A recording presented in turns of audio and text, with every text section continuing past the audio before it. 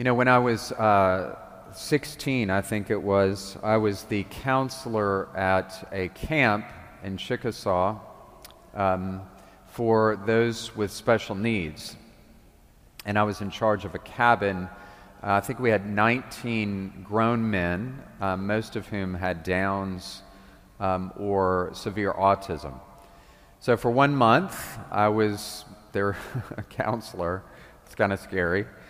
But I loved it. I loved it. It was such a joy, just to be with them, even though I had no idea what I was doing at 16. I loved it.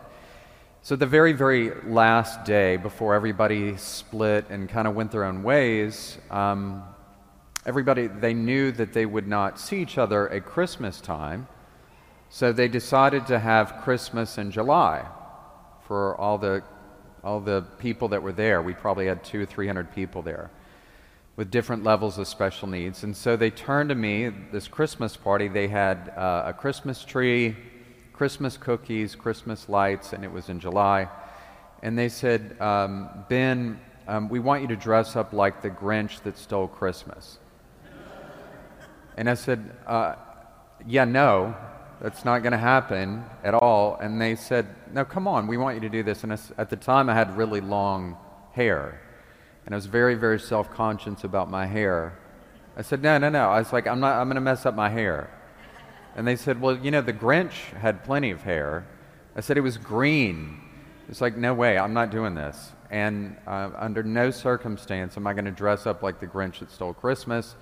The next thing I knew, I was dressing up like the Grinch that stole Christmas. And they even got the little dog that the Grinch had, Max, got a little chihuahua. And so the good news is these are long before the days of YouTube and social media.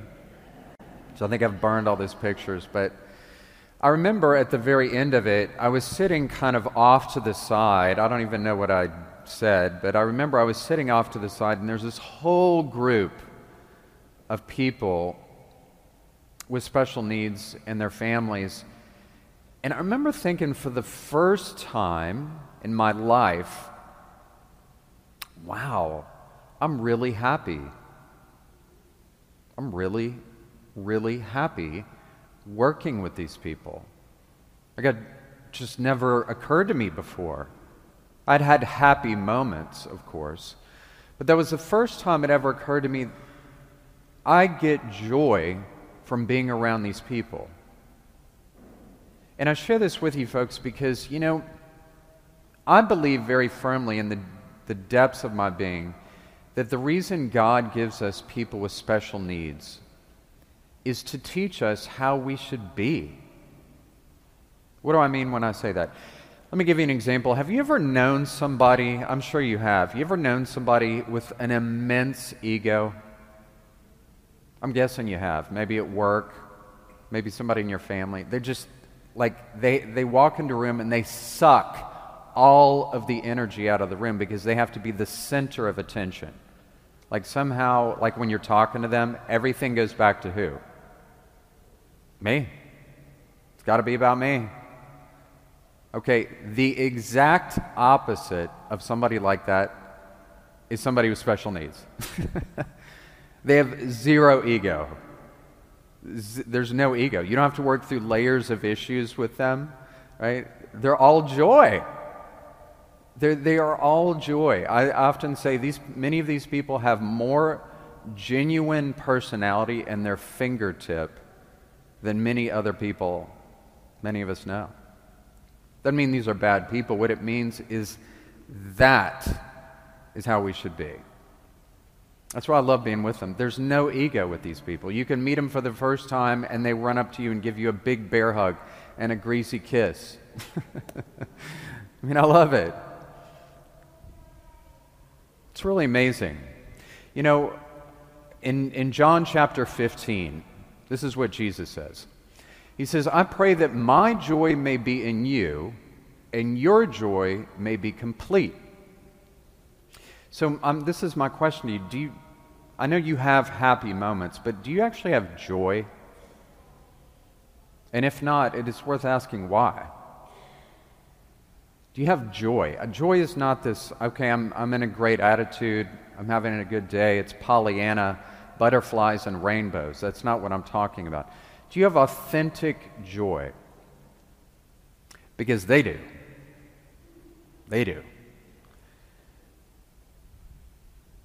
It's worth asking, how do I get that? You know, whenever I'm around them, I think, man, I love them, because the other day where we had our special needs group, Souls for Service, out here, and they were about to go out to the car. Well, somebody started playing on their phone this like 1970s disco song.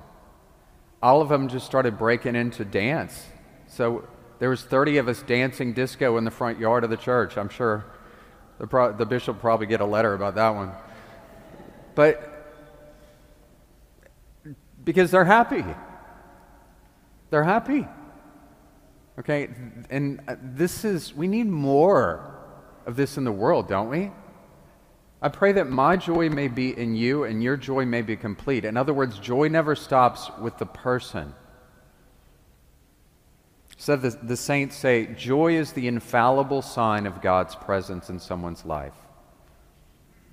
By the way, that's the best way to bring your kids back to church if they've left. Be happy. 3 lessons, I think, that we can learn from those with special needs. Number 1, don't sweat the small stuff. Don't sweat the small stuff, because they don't. Number 2, fitting in is overrated. Man, if I've had a nickel, I've known so many people as a priest. They're good people, but man, they have to fit in. Whether it's keeping up with the Joneses, trying to rub elbows with the right people at work, and they lose their peace over things that don't matter. They just obsess about it. None of that matters, folks. Stop worrying about those things. That's one of the things that we learn from those with special needs. Finally, one of the things I love so much about those with special needs is they are absolutely non-judgmental. They see everyone the same, whether you're the President of the United States or someone who lives on the street. All are equal. Need more of that in the world. I'll close with this. You know, I don't know anything about classical music. I can't read music. There's certain classical music that I love. But there's one name that I'm pretty familiar with because I've read about her a lot the last 2 years. Her name is Abby Conant. And if you've never heard the name Abby Conant, odds are you will in the years coming up. So just to give you a little background, Abby Conant, she grew up in New Mexico, and she was like what they would call a child prodigy in trombone. And amazing woman. But she is also fluent in German. So in June of 1980, she went to Munich to try out for the Munich Philharmonic Orchestra. So she'd been playing trombone her whole life. She's amazing. So she goes, and at the time, the Munich Philharmonic Orchestra was 100% male. Everybody who played there was no women, and they refused to let women play because they said, well, they're not as good as male players. Okay? And so the conductor just refused. When women would apply, he would flat out reject them. So that particular year, what they did was one of the guys that was applying for the lead trombone position happened to be the conductor's son. So they said, this is what we're going to do to make sure it's unbiased. We'll put up a screen, and everybody can audition, and we'll just listen. So they had 32 applicants. They couldn't see them. They could only hear. They had 32 applicants. And they would listen to the first 5 seconds of music. 1, 2, 3, 4. They would listen about 5 seconds. Out, next. So Abby was number 17. When she played, the conductor stands straight up. He said, that's her. That's him. Whoever it is. And he said, young man, come out here so we can greet you. They're standing behind the screen, right? Congratulations, whoever you are. So she steps out from behind the screen, and you can imagine their jaws drop. So they all turn to the conductor and they said, "You're not seriously considering letting a woman on the orchestra. You can't do this." And he said, "She won't last 5 minutes. She won't last 5 minutes." So 8 years later, she's still playing with them. So Abby Gahonet was paid 1/4 of what her male counterparts received. 1/4. Which is funny because years later the German court made them pay her back pay. So about 2 weeks in, the conductor said, "Well, she can't possibly keep up because men have more, they're just better players, and so what we're going to do is we're going to send her to a doctor to get her physical." So she went to the doctor, and the doctor said, quote, "This woman has the lungs of an Olympic athlete." Sent her back. She played for 8 years, and she finally said this. She said, "You know, I didn't want special treatment. I wanted equal treatment, and not because I thought I was somehow special. I love music because it's beautiful. It's just beautiful." She loved the beauty of music. And I'm sharing this story with you for this reason, folks. People with special needs they're happy because they see the beauty in life. They see the beauty in life that many of us it's right underneath our eyes and we don't even see it. But they would take joy at something so small, right? Like music. Like having a moment with someone in your family that we wouldn't even think about. And they are non-judgmental. It's like they're standing behind that screen. It's how they see everybody. Are you happy?